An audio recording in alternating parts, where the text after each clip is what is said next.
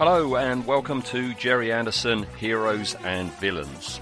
Stay on this channel. This is an emergency. Each episode, we'll choose at random a story from an Anderson show ranging from Fireball XL5 to Terrorhawks. I think this frequency should be put on priority monitoring. We'll then look at the hero and villain of the tale, discuss any behind the scenes, actor information, and I'm sure numerous tallies. Shadow control to all stations. We have a red alert. Repeat, condition is red. And at the end, crucially, we're going to vote for them. Stand by for action. Well, here we are back in 1970. Ian and I, we've grown our sides out for the occasion, have we not? We have, yeah. We're wearing our far too tight jumpsuits and driving in cars with going doors. Yes, indeed. Yep. We are back in UFO for the second time, and here we go again, like we have with all the last few of these episodes. We are now unrestrained by just the pilot episode, so we are in the later stages. We are in Borehamwood now, aren't we? We are, yes. We're this is season 2, isn't it? Oh, what? Essentially, the second yeah. batch. Of, it's like a reboot. Yeah. While the show was still in production. Yeah. They moved, they culled an awful lot of the characters and brought in new ones. Yeah, it must have been weird because there was no schedule to show them in order or anything, was there? So a lot of ITV places showed them all over the place and in weird order. So I wonder if they mixed up, like you would be watching it and suddenly watching season 1 and getting a season 2 episode and going, oh, where's Alec gone? Yeah, where's Alec Freeman? Yeah. Why is Virginia Lake, in Why charge? is she suddenly not constantly looking behind her? Yeah. What's going on? Yeah. So the reason we're doing this one is because, as I say, we've got a short little audio of me meeting Derren Nesbitt. Yes. Isn't he later charming? He's lovely. Yeah. He is one of those old school rogues. Yes, I think he's got roguish charm, hasn't he? He's got a bit of the old he's got Peter O'Toole, a twinkle in his eye. Yeah. Sort of guess that they would have loved on like Wogan and Russell Harty. A raconteur. Yeah, a raconteur. That's the word. Yes. Yeah, with a glass of whiskey. Speaking of which, I predicted before I sat down and watched this that our dodgy tally would be enormous. What with the amount of smoking, drinking, leching, but I don't think there was one glass of anything to be seen at all. I didn't see anything. Nothing jumped out. And nobody was smoking. No, there wasn't a huge amount other than the normal level of sort of sexism in it either. It was. I don't remember this. I don't think I've ever seen it before. You have never seen it? No, it didn't ring a bell at all. There's quite a few UFO episodes I haven't seen, mostly from the second batch. Right. Because I started working my way through the rather wonderful Blu-ray set with the big novel that comes with it. And I didn't get that far, and then moved on to something else. So these UFO episodes, a lot of them are going to be completely new to me. Oh, that's interesting. Yeah. So hold off on what you think about the story until we reach the part in this show where we decide does it go on our top 10s or not, and you can you can give your verdict. All right. So we'll start talking about it. All right. Okay. Yeah. Hello, Craig. Hello, Master. Please enter. I'm afraid I can't spare you much time. Ed and I are flying off to the Cape in an hour.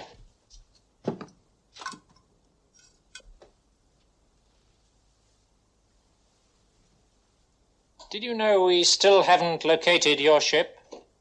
The one you crashed in? Really?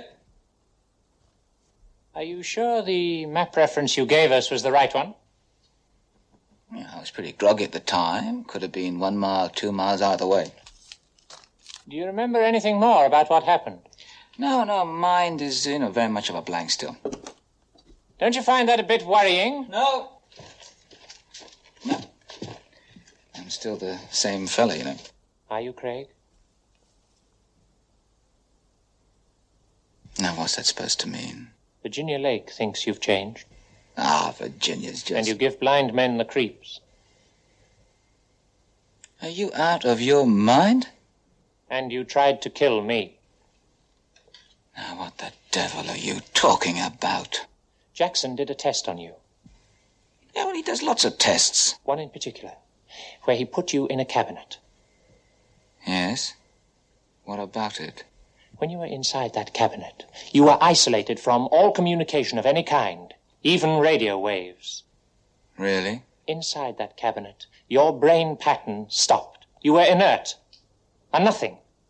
A body without a will. Now, look here, I know that you have never liked me. I think the aliens snatched you out there. I think they burned out the personality centers of your brain and then programmed you so that they could control you with radio waves. I think they sent you back here as a kind of guided missile to kill Ed Straker. Now, I mean, if that is really the case, oh, Master, then you're wasting your time, aren't you? I mean, you can't reason with a robot.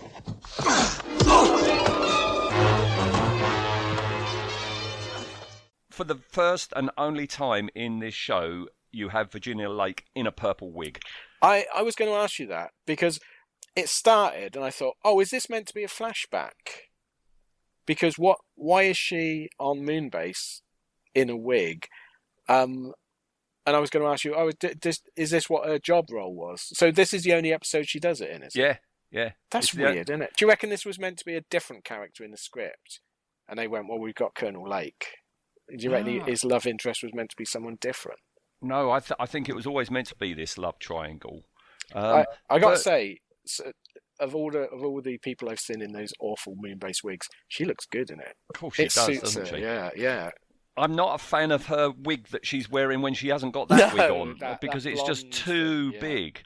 It's enormous. My mum had hair like that in exactly the same time. It was it was an unfortunate time in hairstyles. It was when I think it was when Hairspray had just come out, but it wasn't very. It was basically spray on varnish, wasn't it? Yeah, the old Silvercreen hairspray. Silvercreen, Harmony. Harmony. Didn't they bring out Harmony for men or something? They tried to market a men's version of the spray, didn't they? And I don't think it went very far. Bill Cream. Do you think Mike Raven used that? I think so. Yes, yeah. I reckon he was a 4-can a day man. Yeah, there's a crossover for two of our shows, isn't it? It is, yeah. Yeah, so there she is. She's in charge. She's up on Moonbase, being chatted up by our character today. Yes. Old Craig Collins. Do you think there's any real affection between these two? Because even in the bits before he goes away and comes back, in this little bit, I thought he comes across as a bit of a twat. Bit of a twat and a bit of a creep, and she's just being tolerating him and being polite, but she wants to tell him to F off, basically. That's the impression I got, that he's basically a lech that's intruding on her space, and because this was the 70s, even though it's meant to be 1980, it was like women sadly had to tolerate that sort of nonsense. But I don't, later on when they're sort of saying love triangle and all this sort of thing, I just got the feeling she probably was quite glad when he went. Yes, she said she cried and then got bored with crying, but no, I don't think. I think they were tears of joy, maybe. I think so. I never got the feeling that there was any sort of big romance between these two. I think Craig did. Yeah. Oh, I think he did. Yeah, I think he definitely. I think he saw her, Colonel Lake, as his property. Oh, he outright says it. Yeah, it's just. Yeah, it's so weird watching it, thinking, is this meant to be cute? And you're meant to go, oh, look at this lovely couple. I just went, report him to HR. I think the person that fancies Craig the most is actually Ed Straker. Yeah. Oh, Ed Straker. And Craig, yeah. Ed Straker's definitely Craig followed by Ed, going on. Yeah. Because I love, before I say what I love, I like the fact that, we've got some lovely model work of his shuttle return to Earth. Really, and I like we get a shot that it's not always the lunar module to go to and from Earth to the moon. That they do have other vehicles, because he's returning to Earth, isn't he, in this thing? Yes, Ship 534. And that's what I love, in that in just one line when Ed Straker says to old Nuska Hempel, "Oh, ship da." That's Craig Collins' ship, isn't it? Oh, yeah, because I doubt he's memorised everyone that's in charge of different ships. Yeah, he's definitely got something for Craig. And it's just and it's not forced. You know that he's not only a friend of Ed's, but Ed looks up to him. Yes. Yeah, I think Ed probably feels he's the man he wants to be. Mm. It's like, don't do it, Ed. You're better than this. Is this ship the Dove? Is it from Journey to the Far Side of the Sun? That's later on, but this one. Oh, no. that was it. Yes, because Yeah. it's definitely later. Oh, yes, the when he goes out with Craig, the with space Craig on their date. Yeah, yeah, that's the Dove, isn't it? Because I was watching it, going, this launch sequence really good. Is this been nicked from something else? It is totally from Journey to the Far Side of right. the Sun, Doppelganger. Gotcha. Yeah, the whole launch sequence and that Dove spaceship was reused. Obviously, Right. I mean, we have shots of it alongside Sid. Derek Meddings just still had it on his Yeah, shelf probably had it on in his the model shelf. shop. Yeah, that's right. Because this first ship is completely different, isn't it? It's a nice model, but it's a completely different one. It looks And like a converted Saturn V. Yes, it does. Craig has trouble with his Q circuit, doesn't he? Yes, he does. Yeah, he does. I like the way that he develops this fire in the cockpit, and as three UFOs come in, and to convey there's trouble with the ship, they have that stock noise of an aircraft crashing. Yeah. Over the top, but that wouldn't happen. He's in space. Yeah, I know, it's very, very strange. But I do like the fact that he's on the radio, and the instant he says something, and she turns to Straker and said he's got fire in his cockpit, and suddenly they're concerned. And of course, this wasn't that long after the Gus Grissom fire. Yeah. So I think, that's one thing that in a very oxygen-rich atmosphere, any flame is usually terminal. So it's a really nice bit of sort of acting going on. It's sort of just to let you know this is a serious thing. Yeah. I was yelling at him the whole way through. Just put your visor down. Why are you coughing, man? Yeah. Yeah. Now, this fire that happens, it obviously isn't anything that the aliens are involved in, because they haven't arrived yet. They arrive after the fire has started. We have 3 UFOs coming in, and what they... I mean, we'll never know how the aliens did all this, but this part isn't their plan. No. You've got 3 UFOs come in. There's that great shot of the 3 UFOs. One of them is really close up to the camera, and the other are 2 in the background. And I like Sid's predicted target, this satellite, when one of them veers off. Poor Sid. Yeah. Because the aliens' plan then. So, if they didn't set this up, which I'm like you, I can't see how they could have. What happened to Craig then? Did the other 2 ships take his ship and then bring him back and put him on the island to be found, or did he crash onto the island and the aliens found him there and did something to him?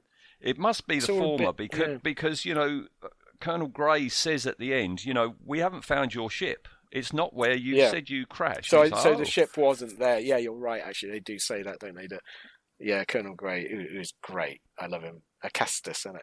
Yes. He's the best thing in this episode.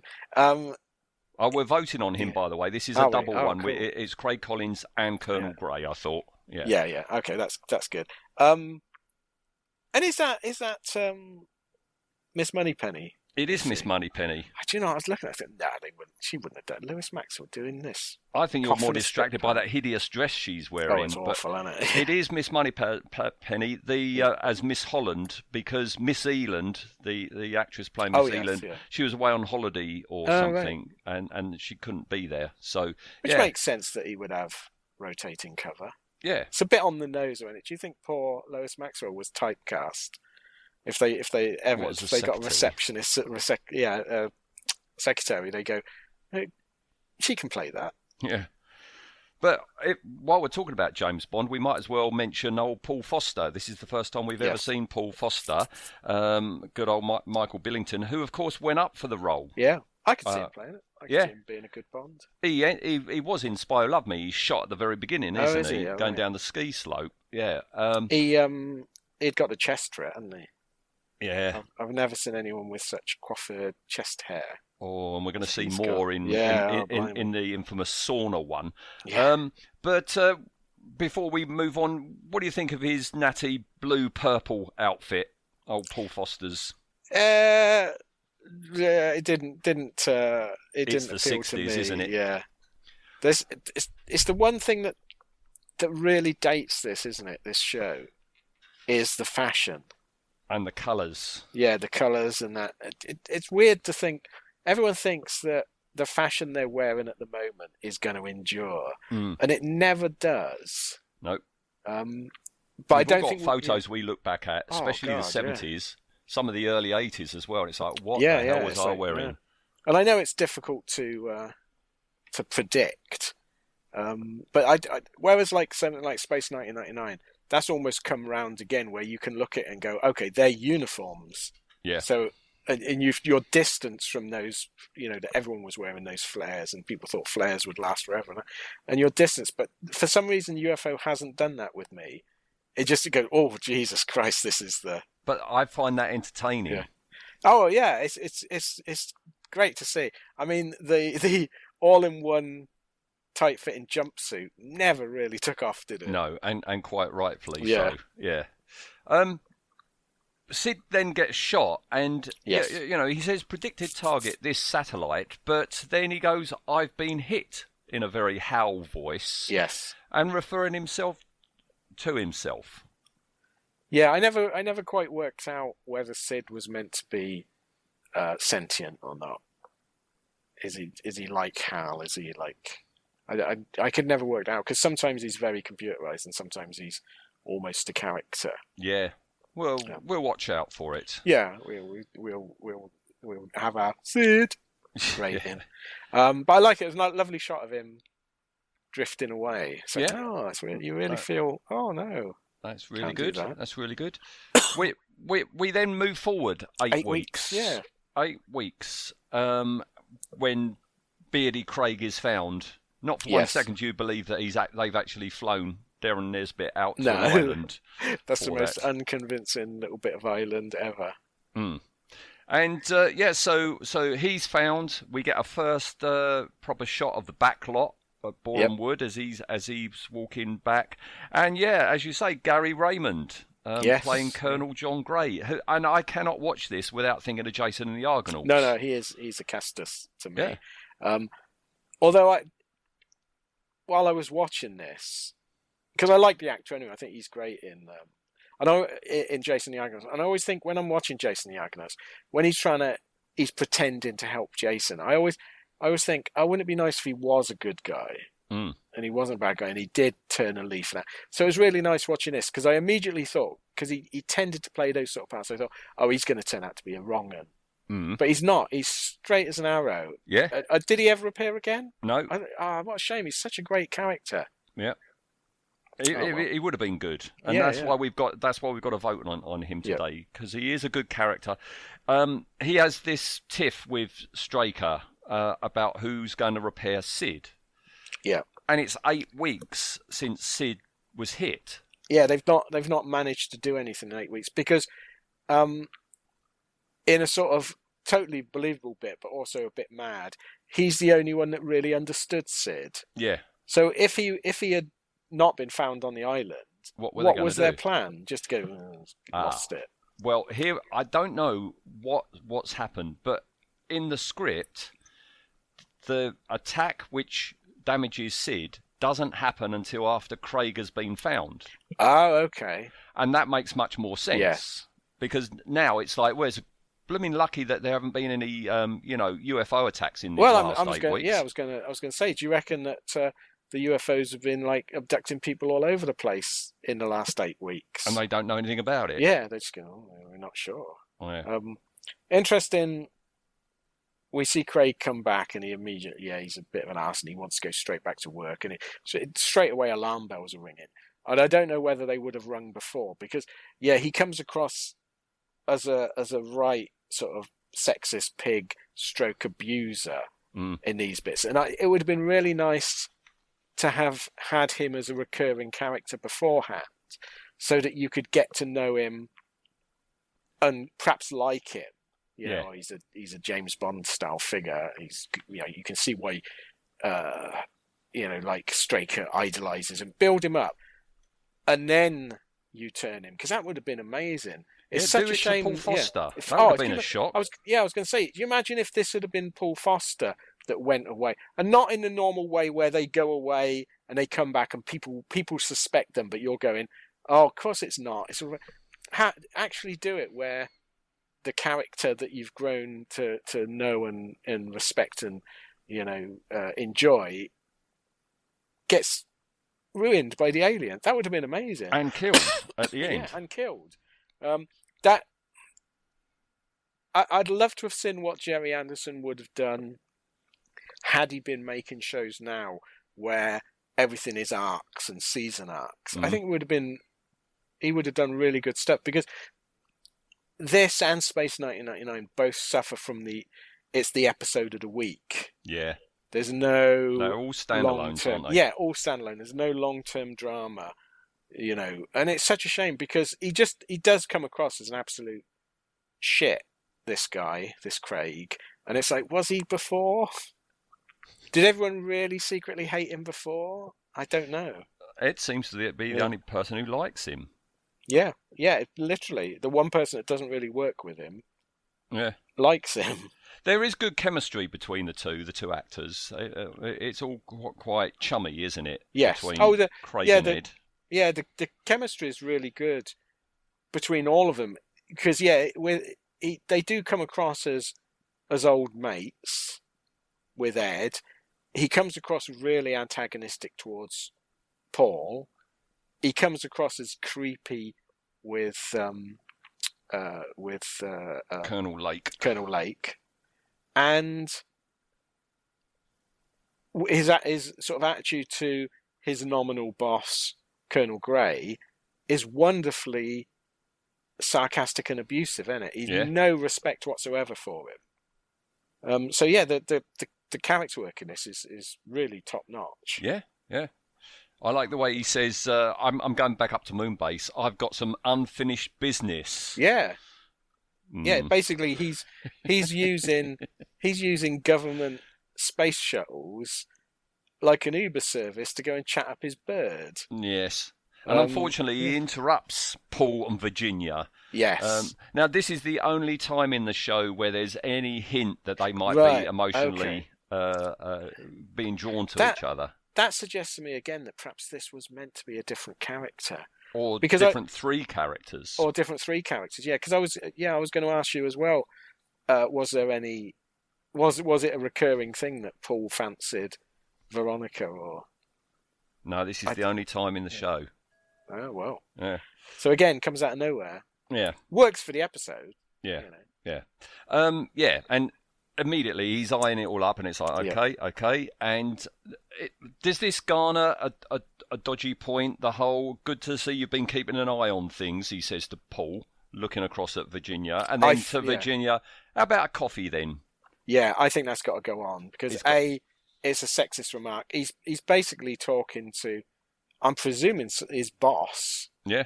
You know, and demeaning her by saying, you know, go and make me a coffee. At least he didn't slap her on the backside like Bond would have. But yeah, he's definitely, his attitude seems to be, I'm okay if you'd have been seeing her while I was away and keeping her revved up, but now I'm back, Paul. Yeah, very, very dodgy attitude he's got. That is a worthy dodgy point. I think it's got to go on there. I do love the fact that the first inkling that Acastus gets is when they played a game of chess. And it's like, why bother? I've beaten you every single time. And then gets beaten. Yeah. Nice to see Star Trek 3D chess. Yeah, that exists in this 1970. Yeah. Virginia Lake gets the first inkling something's wrong when he gives her a kiss, but then gets rougher and rougher, and she says, you didn't leave the jungle, you brought it back with you. She should have reported that immediately. Yeah.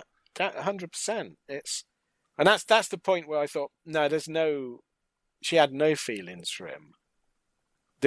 I get the feeling that even if he hadn't gone away and been abducted by aliens, a couple of days after his last mission, he would have been doing this anyway. Yeah. Yeah, I think he's definitely someone that should be on a list somewhere. Yeah, so you've got alarm bells should be ringing there. Alarm bells should be ringing when Gray's done these tests and reckons that there's a love triangle developing. Yeah, anyone should be able to see that Collins isn't normal at this point. So alarm bells should be ringing for everyone. Yeah. But it's really weird. He's acting like he almost wants to be found out. Yeah. So I wonder if I might be reading too much into it, but do you think that the real Craig knows something's up with him and he's trying to, it's almost to scream for help in the only way he can do it? Yeah, because I was going to ask, when he does, the things the aliens want him to do, is he aware he's doing it? Yeah, I think he is, but I don't think he really wants to do it. So I don't know whether any of this, is forcing Colonel Lake to kiss him. Is he desperate that someone will go, well, hang on, this isn't so normal. The real Craig is doing that. Is doing it. But it's very interesting stuff. It's very, I mean, it's a very deep script for a show like this, really. Yeah. I mean, you say the 3D chess that should have set alarm bells, to Gray. But he knows something's up. Gray knows something's up. Yes. Straight away. Yeah. He twigs, and I like this because he's so professional in the way he deals with it. It's like UFO seemed to throw up characters that were just really good at their job in a believable, professional way. And I'm thinking of Dr. Jackson as well, one of my other favourite characters, who. And Gray is the same sort of character where it's like sometimes you get a main character in the show or a second, and you go, how did they get that job? How did they? You don't believe they're doing stuff all the day, but these believable at what they're doing. I think Gray handles this really well, except right at the end where he goes to confront him by himself. Yeah, he should. Yeah, stupid that was a mistake. Always fails that. Yeah. Do we know at this point in the series, has it ever come up before that the aliens can take over a human? I can't remember, and this is going to be the problem in that we're flitting around. Yeah, we're not watching it in any the sort time of frame. Ian, can I just pause for a second? I've just realised it's pouring hard, and one of my models is outside. Oh God! With the paint drying. Hang on one second. Hang on. Sorry about that. It's just clicked that my model was outside. I was looking out the window. Oh, look, it's starting really rain. It's like, oh no, my model's outside. It's been absolutely chucking it down here as well. No, I think the weather's changing now. Yeah. Sorry about that, listener. Where's my notes? Oh, there we go. What were we saying? Where were we? Let me have a look. You're right. He is. He's ultra professional, Colonel Gray. He takes it to Ed, doesn't he? He says, "Look, I'm worried about how Collins is treating Foster." Yeah. He takes it to Straker, and what's weird is Straker in all the episodes I've seen, Straker is not usually one to be blinded by friendship. No, he's normally the other way. It's like we've been friends for 20 years, but I always think of him as having no friends. Yeah, his life is shadow. Yeah, I suppose perhaps what we needed is a fleshed out Craig where he's perhaps saved Ed's life in the past. Yeah, maybe we should have had a flashback. Yeah, something. Because Ed is usually, he's the Spock type character, and he doesn't let emotions sort of do his work for him. So this was quite jarring to see him. It's like ignoring, legitimate concerns. Yeah. Even if the guy's not been abducted, he's not been abducted and taken over by aliens. He's been stranded by himself for 8 weeks. Mm. You don't let someone like that go straight back to work. No. Okay. I need to in a episode of Terrible Costumes. Ed's is the worst in this. There are some bad fashion choices in this. Yeah. What do you make of the scene where, Gray and Collins are walking across the back lot and you've got the blind bloke? I like this. I wish they'd have played a bit more into this. Yeah, we got this blind bloke, who I presume is someone high up in the studio or something like that. I don't know who he is. Some sort of government person or something like that. But he stops them and says, where's such and such? And I love it that Gray goes and points. It's over there. Yes. He's blind. But then he talks to Craig and he senses something alien. Yeah. Which was a really nice point. It's like, no, it's gone. It's like, build this up a bit. Well, there was going to be more about that. Oh, right. It makes it, because it's such a good scene. Really well done. There was more of Gray questioning Sir Esmond. Yeah. That about I'd have liked to why have seen he's that, unsettled. Yeah. What is he sensing? Yeah. And then they're back on Moonbase. They're flipping backwards and forwards. Yeah. I don't know whether it's out of order or what, but yeah, they're up and down. Like I said, like it's an Uber service. By God, those inflatable pillows look uncomfortable. Why would you go to the? I know they're making this look like space age and everything, but there's nothing practically wrong with the pillows that we have now. Exactly. Why would you go to all that trouble of making a plastic bag of air? Something that you're just going to sweat into, stick to. I mean, we've all gone camping, and you have an inflatable bed, and the sheet comes off it that you put over it, and you wake up with your face stuck to it. Yeah. It just looks awful. But again, it's the future. Yeah. In 1980, you'll all be having plastic pillows. Yeah. Don't think so. You say about Straker's outfit, these Jim Jams that the guys are wearing, they're awful. They're terrible. It's like space Jim Jams. I do like as well that the air gauge outside of Gray's quarters is unreadable. How can you have a dial like that? It's got 2 sections for no air, 1 section for high air, and then past the no air, it's got another section for low air. What? Oh, terrible. Also, it's good though. Yeah, it's a good sequence, and I was actually gripped by this when Gray sort of semi wakes up and the oxygen's gone. I was like on the edge of my seat. It's like, oh bloody hell, this is really good. This is it's all in silence. That's what I like about it. It's all in silence until he actually gets out of that room. Yep. It's like 2001, isn't it? It's silence is everything, because it. And what's good about it is the silence is gradually added. The sound goes down, so it's like as the air runs out, it goes into silence. That's clever. It's really subtle, but subconsciously you really buy into it. I do like that. No one believes him, though, do they? No. And then we cut to Dr. Jackson. Dr. Jackson, Vladek Shebal, who is great. Such a good character. I love him. I think he's my favourite.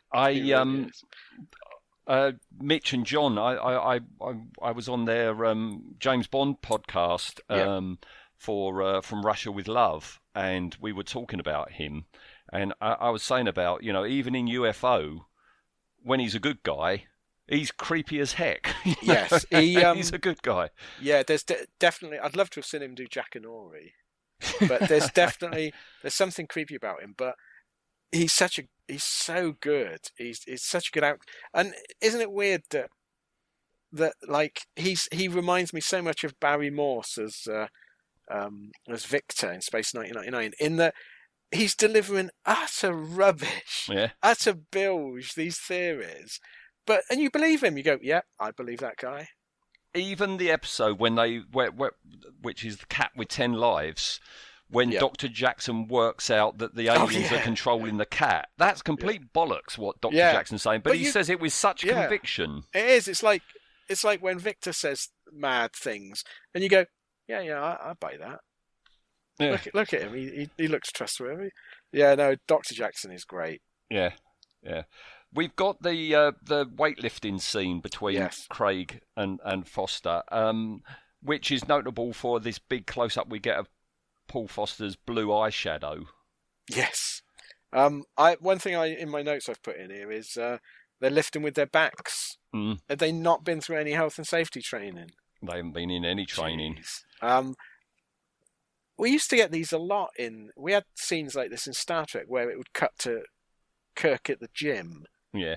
Working. And it's a weird thing to do, but at least this has a plot point because Craig wants Paul out of the picture because he wants to kill Straker, or the aliens want to kill Straker. I don't think Craig does. And it's quite a nice sequence, isn't it? Because you think, what is he doing? Oh, and he breaks his ribs. Yeah, but that plays into the thing about, I don't think Craig is aware of what he's doing, because he does seem quite concerned for Paul after he's done it. But he's the one who's done it. But I don't think the aliens. No, I think he's aware that what's happening, but he can't stop it. I think the aliens are controlling that. Right. So I think he honestly feels guilty. Yeah. As he should. Yeah. Craig then says, Straker's the only one who can take over. It was them two who put Sid up there in the first place. Yes. Since when has Ed Straker been a technician? I know. We're veering dangerously into the person in charge does everything sort of scenario here, aren't we? And what I like about Straker is he doesn't do everything. No. That's what he has people for. Yeah. He just organises it. I can't imagine him flying up there and doing the nuts and bolts. No. But what I do like about that, and what they should have done, what we were saying earlier, is at some point we could have had a flashback to a younger, Ed Straker and Craig Collins actually working on Sid before it was launched, or something like that. You could have had just taken the wig off of Ed, just use his natural hair colour, and that's instantly, this is a flashback. Yeah. You wouldn't have to do a lot. Yep. It would have been nice. This is almost deserves a feature film, doesn't it? Yeah. 45 minutes is a lot. They're cramming in so much into this. This is the point where I think Acastus is playing his hand a bit strongly and a bit openly. Yeah, I mean, at least take some people with you. Tell people. Yeah. He's a bit confrontational. Well, he confronts Straker and he says, I think Craig Collins tried to kill me, but I've got no evidence. All right? Yeah, yeah. And he warns Straker, you shouldn't go, but Straker goes. And he leaves Grey in charge, doesn't he? Colonel Grey is now in charge of Shadow. So off he goes to see Dr. Jackson, who shows him his isolator, this fabulous cabinet. He calls it a cabinet. Anyone else, I'd go, why have they built this? But Dr. Jackson, you go, yeah, wait.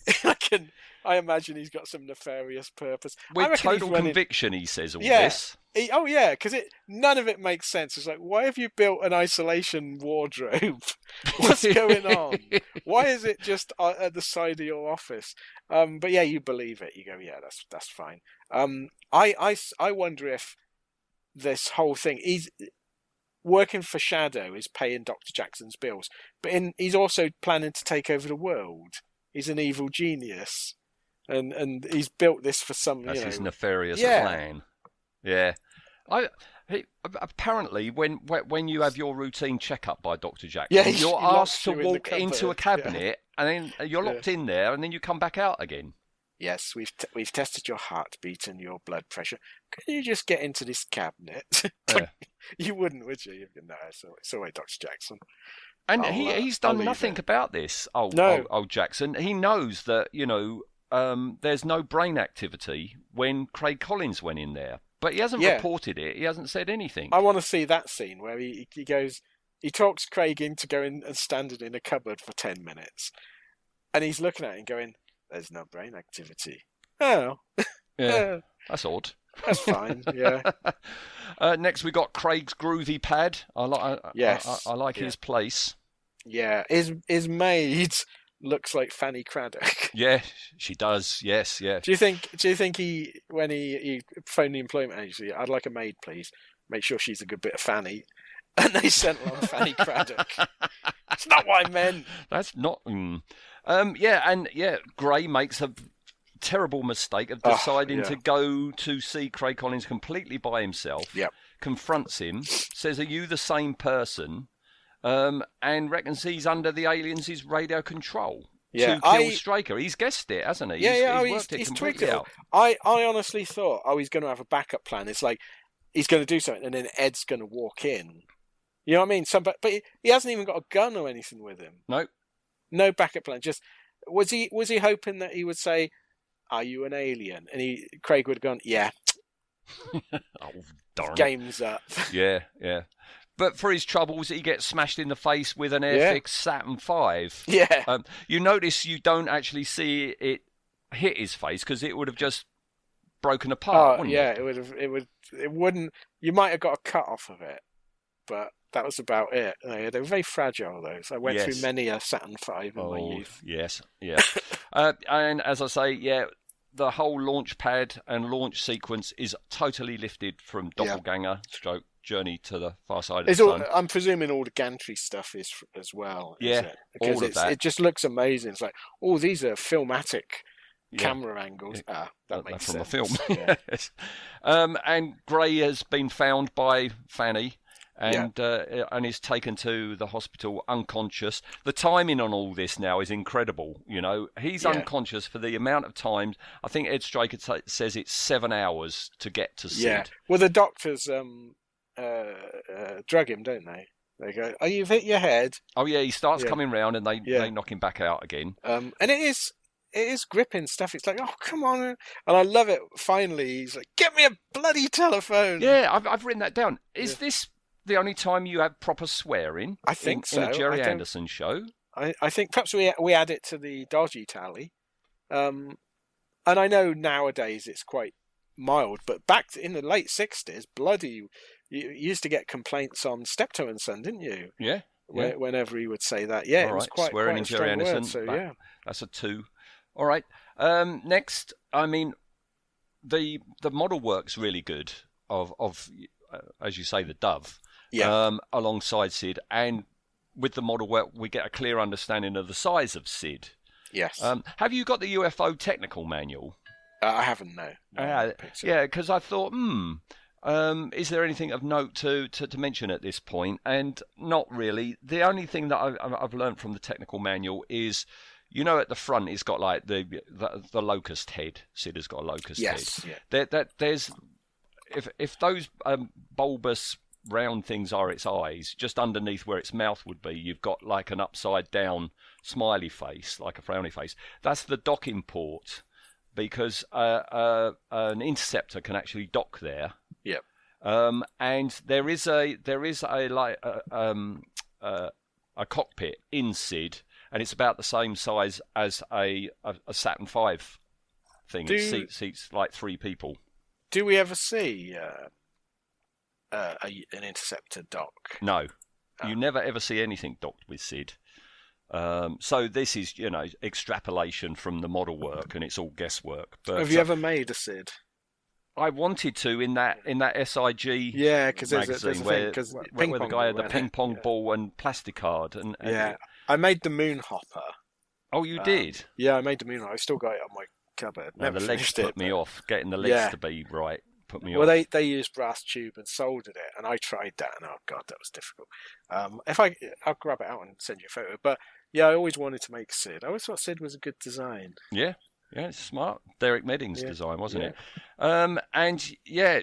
Paul Foster has got the call from Gray, and then calls Straker just as Collins attacks. I mean, the timing or what? Timing is pretty. Yeah, another 2 minutes, Straker presumably would have been dead.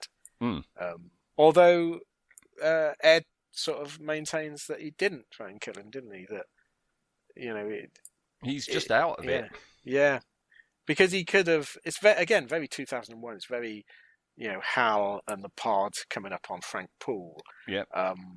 But it's really, really good sequence. Yeah, it's a very Frank Poole moment. The last shot when he says he could have killed me, as he floats away. Yep. Do you know why that line's there? He could have killed me.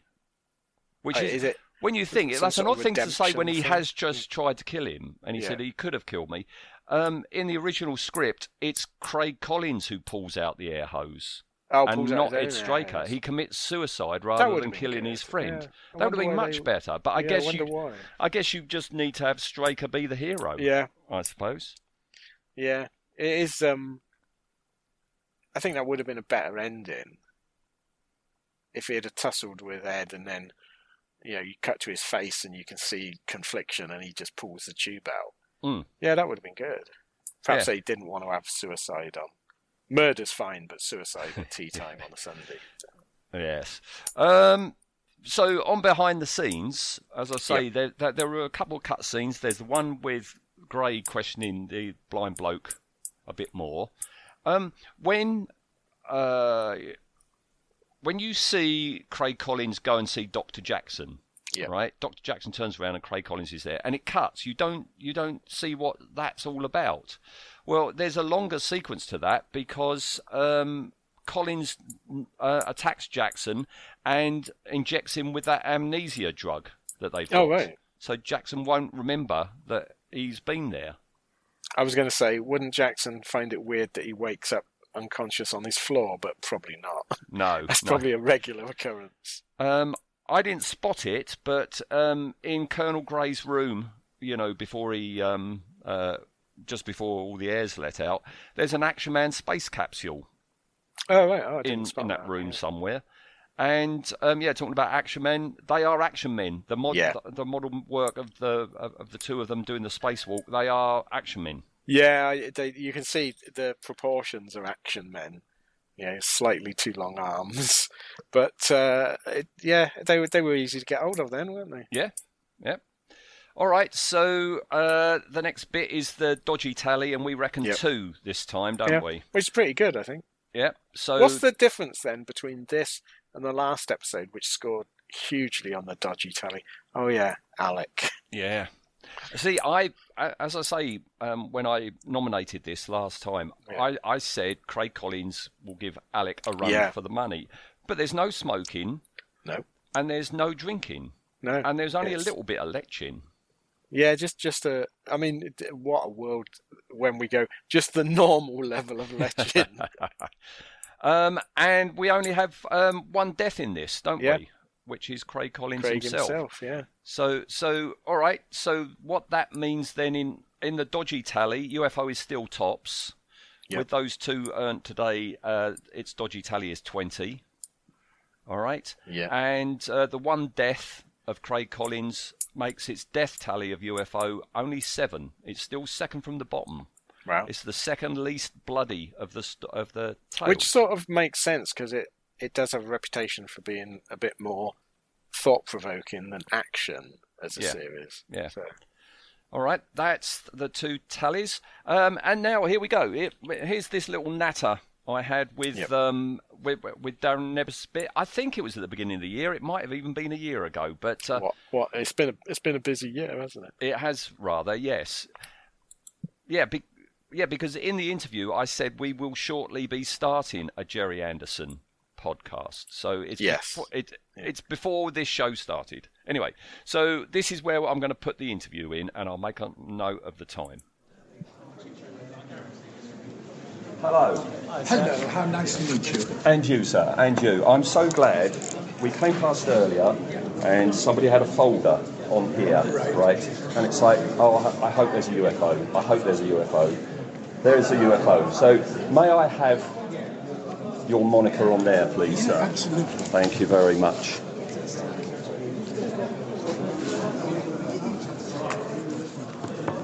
I'm especially glad to see you because we're just about to start. Me and my friend Ian, we do a number of podcasts, okay, on various subjects, and we're just about, this is an exclusive, in the autumn we're going to start doing a Gerry Anderson one. And what we do, we've done Mad Max, we've done all sorts of things. Gerry Anderson, you know the puppets? Yes. One of them looks like me. Which one? I forget which one. And I said to Gerry Anderson, worried here, so we're just missing that. I said, one of them looks a bit like me. Did you do that? And he went, I finally jumped in and he was and I said, is that how you think I act? I was like, flicking through the script trying to find. Did he give you any money for it? That's my life. No. But it was, and he's rewriting this week. Me? And he wrote Excellent. Nice man. Yeah? Yeah, funny. this show we're going to be doing, we're going to look at different characters from all the different shows of his. Oh, right. And your character is going to be one of them, you see. Right. So we're going to be doing a podcast on you and your character, all right? Right. I mean, did you enjoy your time doing it? All. Did you understand it? Yeah, actually, I did. It's great. You don't normally, like The Prisoner. Well, nobody understood that. I don't even... Well, I was going to be the permanent number 2. Were you? Yeah, because I was with a great organisation who put up the money.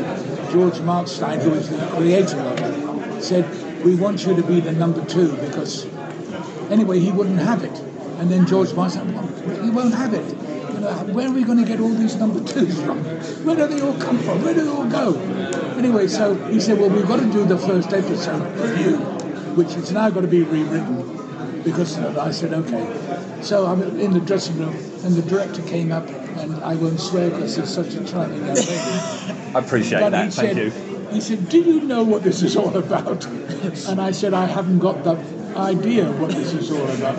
He said, they said, go and see the first episode. No, I don't know what it's all about. And so I played him as if he didn't know what was all about. So he himself doesn't. Yeah, well, he looks a bit puzzled in that photo. And McGowan, who we didn't get on well, McGowan said, what are you doing? You're playing him as if he doesn't know what's going on. He said... No swearing. I said to him, no swearing. I said, you don't know what's going on. The whole unit, the unit I knew, the whole unit doesn't know what's going on. The director doesn't know what's going on. I don't know what's going on. And if you think I'm going to play someone who knows what's going on when he doesn't know what's going on, go and... Something. Off. Yourself. Yeah, okay. He went round the twist on it. He was really... Yeah. And you know he wouldn't have anything to do with women. And he was asked to do the Bond pictures, but he would never touch a woman. Really? Wouldn't kiss, wouldn't... Right. And he turned it down. Big mistake. Unlike yourself, in some of your roles. This is only my 4th one. Yes. This is what I liked about you. Your character in UFO, you know, I mean, he's suave, he's debonair, he doesn't give a hoot. All the males hate him. Wanda Bentham was in love with him, you know. She was a lovely lady. Yeah. Lovely lady. Yeah. What can you do, typecasting? Right, I owe you some money. £15. Yes, no problem. So good to see you today. I'm hoping there's space left for the photo. This young actor who I told is extremely talented. But it's nice because you do this for so long, and you don't realise you meet people enjoy what you do. Yeah. And it's nice to meet people. And I don't do this anymore. No. Oh, it's great to see you. I mean, you're part of my childhood. I'm sorry to make you feel old, but, Where Eagles Dare. I know. Extraordinary, isn't it? What do you get most recognised for? What do people remember you most for? I think The Prisoner, Where Eagles Dare, Special Branch, I think. Right. But, I don't do this. I run now one of the leading drama examination boards. Okay. I've been doing that for some time. Although, as I was saying, I did make another film. Tucked. It's on Prime Television. 14 international film awards. Right. That's my evening the next viewing. one. That's my evening. Prime Television. Anyway, lovely to meet you. Hopefully I'll see you later at the photo shoot. Of course, absolutely. Thank you very much, sir. Thank you. Oh, bye-bye. So that was lovely meeting Derren. Yeah, he sounds like a lovely fella. He's getting on a bit, but he's got a twinkle in his eye. He's still got a full head of hair. And utterly charming. I could have sat down and talked to him in a gentleman's club, having a cognac with him. I could see him in a gentleman's club. Yeah. Oh, I think in a smoking jacket. I think he's been through quite a few gentlemen's clubs. So Derren Nesbitt, then born in London in 1935. Okay. Known for tons and tons of ITV stuff. He says it in that little talk. That he worked for ITC and ITV. If you look at his IMDb, he hardly did anything for the BBC. It was all ITV. There was very much a demarcation, wasn't there? That you were you were BBC or you were ITV, and you generally wouldn't flit. That's why it's such a big thing when Eric and Ern went across, wasn't it? Yeah. It was like, they've gone to the other side. Yeah, very confrontational sort of situation back then. So, yeah, I think he probably, although he probably missed out on appearing in a lot of shows that we like, I think ITC was probably the more regular wage coming in. Yeah, yeah. And as he said in that interview, you know, he spotted a lot for Where Eagles Dare. Yes, yeah, very memorable in that. Yeah, and The Prisoner, where he played, you know, Patrick McGowan's replacement. But also, I mean, I don't remember it. I remember my mum watching it, but I can't remember much at all. But Special Branch was quite a big that Sweeney detective show, wasn't it? And it was him and George Saul, wasn't it? Quite a rough and tumble show, wasn't it? Yeah, it wasn't one we watched as a kid. So no, it was like a more violent Z-Cars, basically, wasn't it? Yeah, Z-Cars for grown-ups. Yeah. I didn't realise he's in Behemoth the Sea Monster. Oh, I didn't know that. Isn't that a Scandinavian film? Is it? Is that? Oh no, I'm thinking of Reptilicus. No, that's Reptilicus. No, yeah. And I like this. He was in A Night to Remember. You know the film about the. Oh yes. Titanic. Yeah. Do you know what his? He didn't have a name, but do you know what he's down in the credits as? Go on. Stoker holding oar on upturned lifeboat. That's a very, very descriptive title, and I know exactly who he is now. Yeah. Oh, that's him. Yeah. There's an upturned boat, isn't there? What's his face? Kenneth Moore is Lightoller. Yeah, and that he's trying to turn it the right way up, and so he's the guy on the boat with him with the oar. Yeah, the man with the oar. Yeah. I can imagine Craig Collins knowing a few oars, but in the gentlemen's clubs. In the gentlemen's clubs, yeah. Yeah. And then Derren, he's got an Anderson tally of 3. Yeah. Because he was here in UFO, and then he was in The Protectors 2 times. Oh, right. I always forget that's an Anderson show. Yeah, I never liked it. No.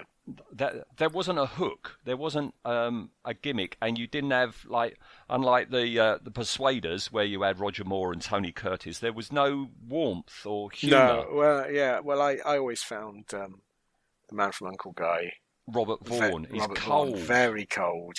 Yeah. Yeah. And then because he was an ITV stable mate type thing. ITC tally 34, which is really quite a lot. That is a lot.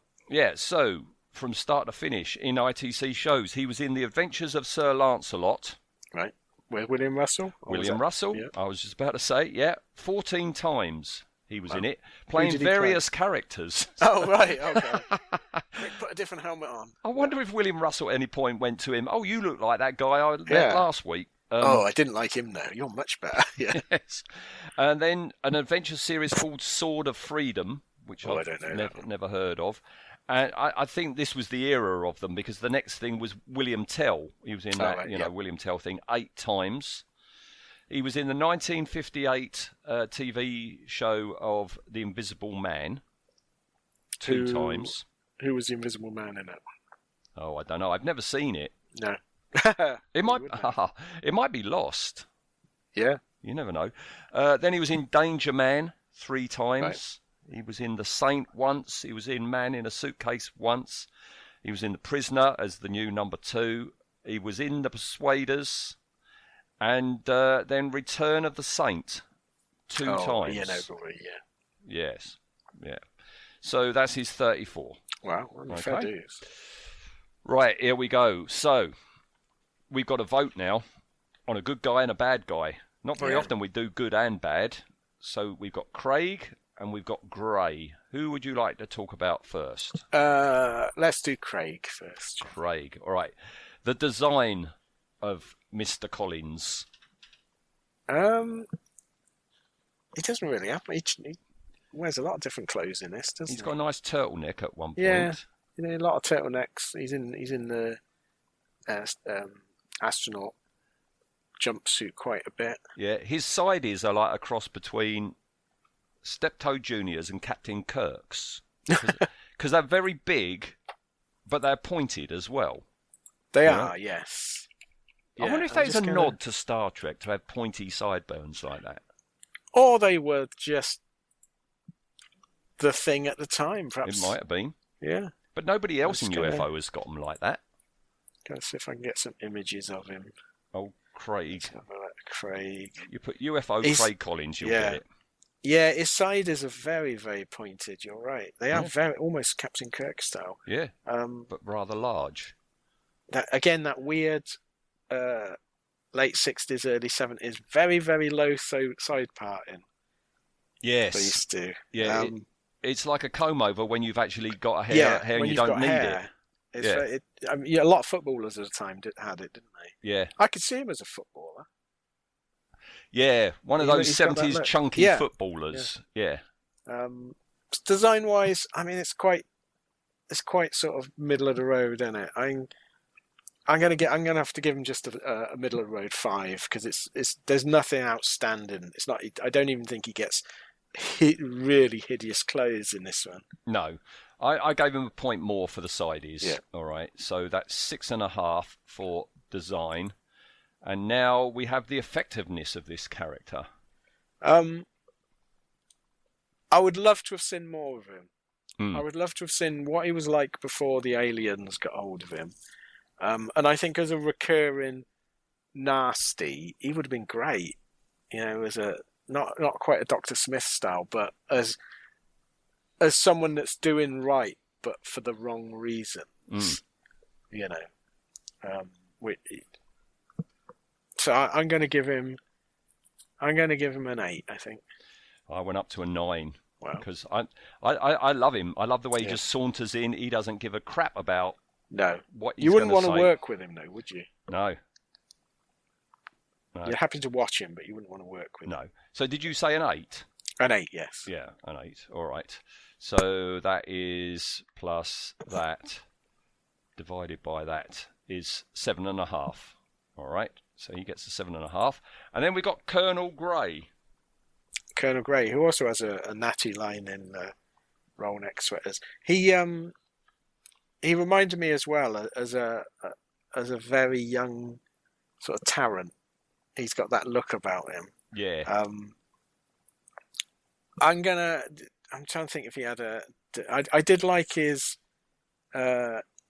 sort of, I don't know whether you call it managerial polo neck, you know, the blue one he Yes. wears. I quite like. I think that suited him. Again, I would love to have seen him as a recurring character. Yeah. But design-wise, I'm going to give him a 6. Okay, I gave him a 7. Yeah. So that's a 6.5, same as Craig. He's got the right. same. And how effective? I love this character. I thought he was great. I'm going to give him a 9.5. A 9? Bloody hell. Yeah, I mean, I like the actor, and as soon as he came on, it was like, it's a Castus. You're prejudiced. You're just I waiting am, for yeah. Talos to come in and step on Yeah. you or something, aren't you? Well, it would have Yeah. solved the episode a lot quicker. No, I think it's a really good character because he's professional, methodical. He's not letting emotion get in the way. He reminded me a lot of Straker, but a bit more personable with it. I would love to have seen him as a recurring character. Yeah, yeah. Okay, that's 8.75 then, because I gave him an 8, and you gave him a 9.5. All right. So if I add that to the 6.5, It's going to get complicated when this divided by 2 equals 7.625. So that's 7.6. All right. Yes. Yep. Okay, so in the caravan park then, on our final tally, Craig Collins is in a caravan all by himself. I think that's probably a good idea. Yep. And with 7.6, Colonel Grey is in a caravan all by himself. Oh, they're next to each other, though, presumably. They are next to each other, yeah. But the nearest one to Colonel Grey is the alien from Identified. Oh, right. So we have 3 caravans in a row, all UFO characters. Is at the UFO moment. going to become quite a high scorer for characters? I think it might. Yeah, I mean, the lowest score we've got is from UFO is Craig Collins at 7.5. That's the lowest UFO we've got so far. So yeah, you might be right there. No vehicle tally really, because the Dove doesn't count, does it? No, that would be a bit churlish to rate that when it was just stolen. Yeah. So, what do you think of it? We're at the point now where we decide whether it goes on our top 10 Anderson shows. What do you think of it as a story, seeing as you've never seen it? I'd never seen it before. I loved it. I was enthralled all the way through. It didn't follow the sort of the cliche stuff doing it. I wish it'd have made a great two-parter. It was a bit rushed, but then I think a lot of Anderson shows feel rushed. But no, I loved it. It's definitely going into my top 10. Where, though? Do you just... Good question. Put it on the bottom. At the moment, you have 7 stories, right? Go on. Go from the bottom. Right. So it's either number 8 or is it above your number 7, which is Attack of the Alligators? Yes, above that. Then you've got the very first episode of Stingray. Yep, above that. And then you've got Winged Assassin from Captain Scarlet. Yep. Then you've got the Mysterons, the very first Captain Scarlet. Yeah, I'd say I enjoyed it. Oh, this is where it might get a bit thing for you. Your next one up is Trapped in the Sky from Thunderbirds. Oh. No, yeah, push it above that. All right, and then number 2 is Earthbound, Space 1999. No, leave it below Earthbound. Right, 3rd place then. 3rd place. That's not bad. That's not bad, is it? It's funny because I've put mine directly below Earthbound as well. Yeah. But my Earthbound is in 4th place, but Earthbound is 2nd place for you. All right. Okay. So would you say this, in your experience, this is an unusual episode of UFO, or do you think did you pick this because you knew it was really good, or did you pick it? Is it random? Well, I picked it because we had the Craig Collins little snippet, but I remember Craig Collins being much more like Alec. Yeah. Isn't it weird? I wonder if you've superimposed Alec's behaviour. Maybe. When the alien mind-controlled villain behaves better than your hero. It's the world we live in. Yeah. So there you go then. That's all right. No, I thoroughly enjoyed that. Collins. I thought that was it's not, and again, it's not something I would have probably put on to watch myself. You know what I mean? I'd have gone with some of the Cat with 10 Lives and things like that. So yeah, I thoroughly enjoyed it. Good. I'm looking forward to when we come back to UFO. Yeah. But we're not. We're off to. We go from 1970 to 1999. We do, yes. Next, and I have no idea what you're going to choose. No. So this was the one where I think, well, do I go with one that I know that I like? Do I go with one that isn't the thing? And I thought, no, I'm going to go with one that I remember liking, but I hadn't watched in a while. I don't know whether this will narrow it down. Is it season 1 or season 2? Season 1. Okay. Isn't that weird that season 2 didn't even enter into it? It might be a while before we get to season. Oh, I might have to visit a season 2 just to, because I still have nightmares about when we did the Rules of Luton. No, that was bad. Yeah. Anyone wants to hear that one? It's on Eric's Effectively Speaking. I'll put a link. It's a whole episode. Yeah, it's worthwhile. We had a right laugh, but by God, that was dross. This one, I hope we'll enjoy it more. This has, I don't know. Whatever I say is probably going to spoil it. Actually, this doesn't narrow it down that much. It's a Brian Blessed one. Right. Well, that. Oh, it does, because I said it's season 1. Is it in an ice cave? It is. It's got Valerie Leon in it. Yeah. Is it Death's Other Dominion? Is that? It is. Yeah. Death's Other Dominion. Yeah. Which I remembered. I remember thinking this is okay, but I thought it went over the top in a couple of places. But will it stand up? Over the top with Brian Blessed in. I know. Never.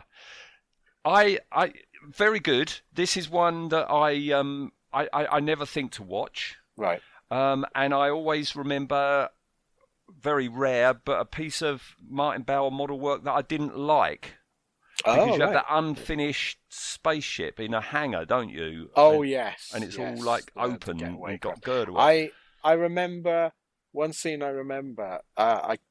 For some reason, Alan ends up with a girl in a bikini or something sat on his lap. And is it Valerie Leon? I don't know whether it's Valerie Leon or not, and I remember his attitude is like stuff stuff Moonbase Alpha. This is what I want. So we might end up with a dodgy tally on Space 1999 of all things. Well.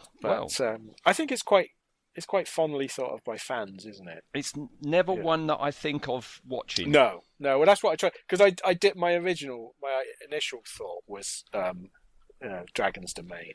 Yeah, but if we do Dragon's Domain, I know, that's one of the best ones out the way far too soon. Yeah, that's what I thought. It's like, nope, can't do all the classic ones. Let's do one that I don't remember that well. So it'll be interesting to see if it stands up. Yeah. Well, I haven't watched it. A bit of Brian. I don't know even if I've watched it since I got the Blu-ray set. Wow.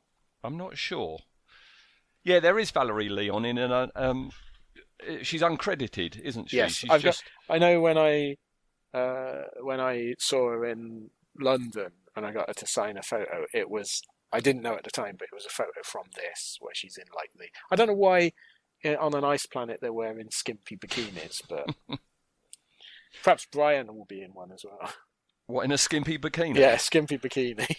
Oh boy, there's a mental image. Thanks for that. I'm hoping the listener's not listening to this just before they go to bed, because nightmares. Yeah. Good luck trying to sleep through that. Wasn't it Brian's birthday last week or something? It was. There was stuff on Facebook. Yeah. He's still with us. Yeah, he's still going strong. Yeah, I have to get him on the show. If he dies between recording this and broadcasting it, I apologise. See, if I'd known you were going to choose this, Valerie Leon was at the Dr. Jekyll premiere on Wednesday. No, I thought you would have said hello to her. I didn't know she was there until the next day when I started seeing photos. You could have gone up to her and gone, "Hey!" And can you be on our show? Yeah. All right. Okay. Excellent. Good stuff. I enjoyed that. That was good episode. Well done. Yeah, this is the thing, though. I mean, we've got this, we've got Space 1999, and then we've got Terror. Yeah, but then we reset, don't we? Yeah. We do, yes. Okay. Oh, yeah, it's me choosing Terror. No, Space 1999. No, it's you choosing Terrorhawks. It's me choosing Terrorhawks, and I can choose any of them because I don't know any of them. I haven't got a blooming clue. No, I've got the first season. Yeah, I've got all of them, so you have to be careful. This is what we decided, wouldn't we? I would choose one from the second season, so you don't have to go out and buy the second season. So whenever it's Terrorhawks, you choose a season 1, and I choose a season 2. Yeah. All right. I think it'll be on YouTube anyway, won't it? More than likely. Yeah. Excellent. Okay. Good stuff. Right. Well, see you in a couple of weeks then. Yep, that's all right. See you then. Thanks then. Bye-bye. Bye.